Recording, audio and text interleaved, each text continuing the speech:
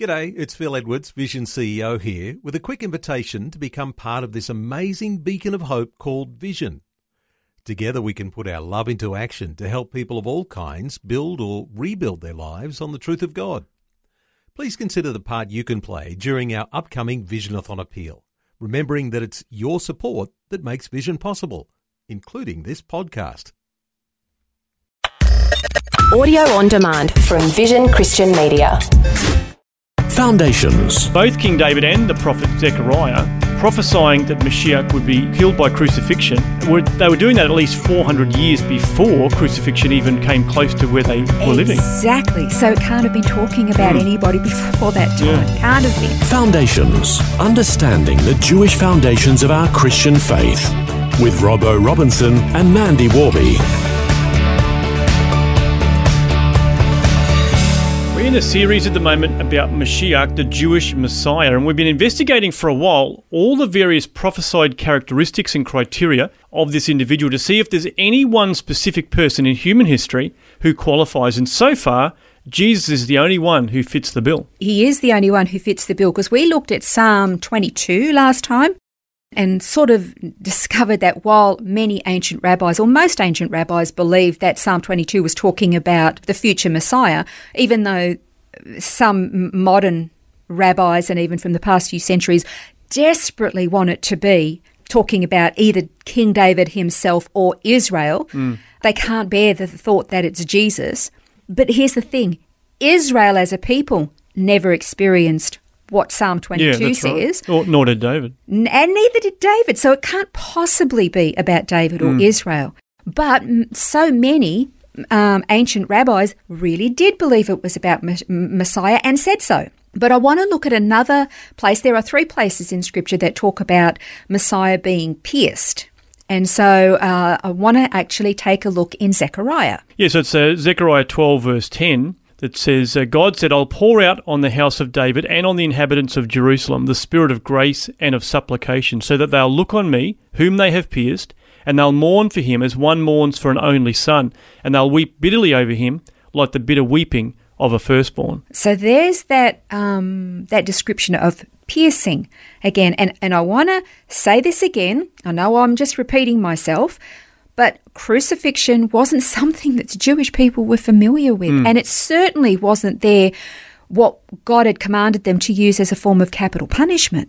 Well, that's right. You know, it was like unheard of to them. Yeah, so it was stoning was the capital punishment. As horrible as that is. Well, that's right, but that was very different to being pierced. So the book of Zechariah was actually dated in 2 sections. The first 8 chapters written in around the 6th century BC, and then chapters 9 to 14 written in the 5th century BC. And as we've explained in other programs, it was the Persians who invented crucifixion as a form of execution, primarily by impaling initially. Yuck, can I just say? I know, yuck. that's impaling is just yuck, awful. Isn't it? But they used that back in the 6th century, and then Alexander the Great took it into the Mediterranean in around the 4th century, where the Phoenicians used it, and ultimately it became commonplace within the Romans, and the Romans really were the ones that perfected crucifixion. They had it down to a fine art, and that was obviously much closer to and during the time of Christ. So both King David and the prophet Zechariah prophesying that Mashiach would be killed by crucifixion, they were doing that at least 400 years before crucifixion even came close to where they were living. Exactly. So it can't have been talking about anybody before that time. Yeah. Can't have been. And here's some context actually for the verse that you read in Zechariah 12. The setting is that the nations of the world collectively are going to be coming against Jerusalem, the holy city. It's talking about a time in the future where they would all be burdened by Jerusalem and in a frenzy to overthrow the city and destroy the inhabitants. Now, Jerusalem has been besieged in times past, and it was destroyed along with the people, the majority of whom were sent into exile. And this description shows a different outcome, however. So we know that this prophecy is talking about something that actually hasn't happened yet. It's not talking about a past besieging and exile. It's something that hasn't happened. And verse 8 actually says that God is going to defend the inhabitants of Jerusalem this future time. And the situation is going to end with the destruction of the attacking nations. So again, we know that hasn't happened yet. Then if you get to verse 10, that we read earlier, That's when God said he would pour out on the house of David, on the inhabitants of Jerusalem, the spirit of grace and supplication. Doesn't that sound nice? It sounds nice, doesn't it? So that then they, that is, the house of Judah, the Israelites, the Jews, are going to look on me, whom they have pierced, and then they're going to mourn as one mourns for an only son. So they're looking at somebody that they themselves are responsible for piercing. That's right. And that's where I guess it's, once again, identifying who's the one that's doing the piercing and who's the one that's being pierced as helping to identify who this actually is. Precisely. Now, before we actually go on a little bit, it's really important to understand or look at how rabbis have traditionally interpreted this particular prophecy, because it's pretty explicit. Because this verse is really very stressful to a lot of modern rabbis. They don't want to attribute this verse to the Mashiach. They really don't want to do that. In fact, it's very common to just interpret this passage as talking about King Josiah, who was a really, really beloved king. He was a really good king of Judah in the southern kingdom, one of the better kings, actually. And so they attribute it to him, but it doesn't make sense. He did actually die in battle. And was it the Assyrians or was it the Egyptians? Sorry, I've just forgotten.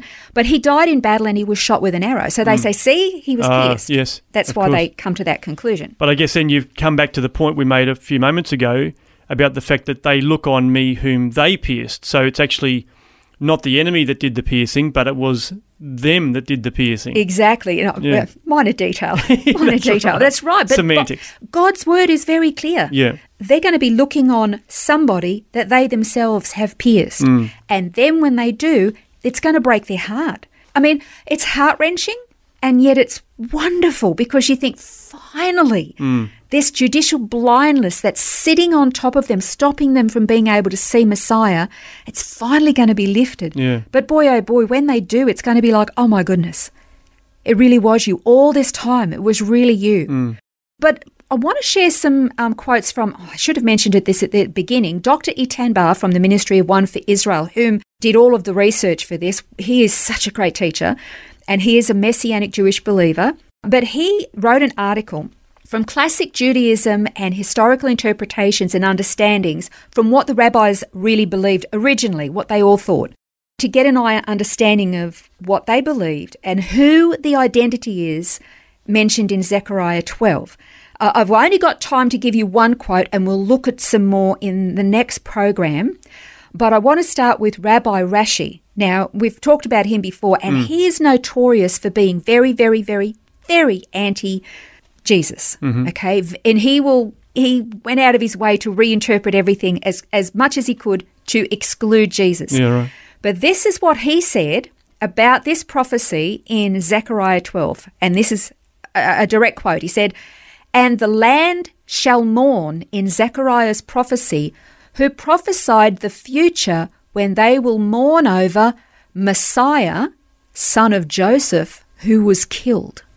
Now, that is breathtaking from Rabbi Rashi. I'm not saying he's a bad man, not at all. Yeah. But that's breathtaking. He's acknowledging that this one who was pierced is going to be the Messiah, son of Joseph. And we're going to look at the son of Joseph in future episodes. But this is just magnificent. So therefore, it can't possibly be talking about Josiah. It can't be talking about anybody else other than the Mashiach. Okay, well, the next time we're going to be looking at some more of these quotes from classical interpretations of the passage in Zechariah and who the rabbis believed it was talking about. We'll do that next time on Foundations. This has been Foundations, a look at the Jewish foundations of our Christian faith. For study notes, resources and more, see vision.org.au/foundations. Thanks for taking time to listen to this audio on demand from Vision Christian Media. To find out more about us, go to vision.org.au.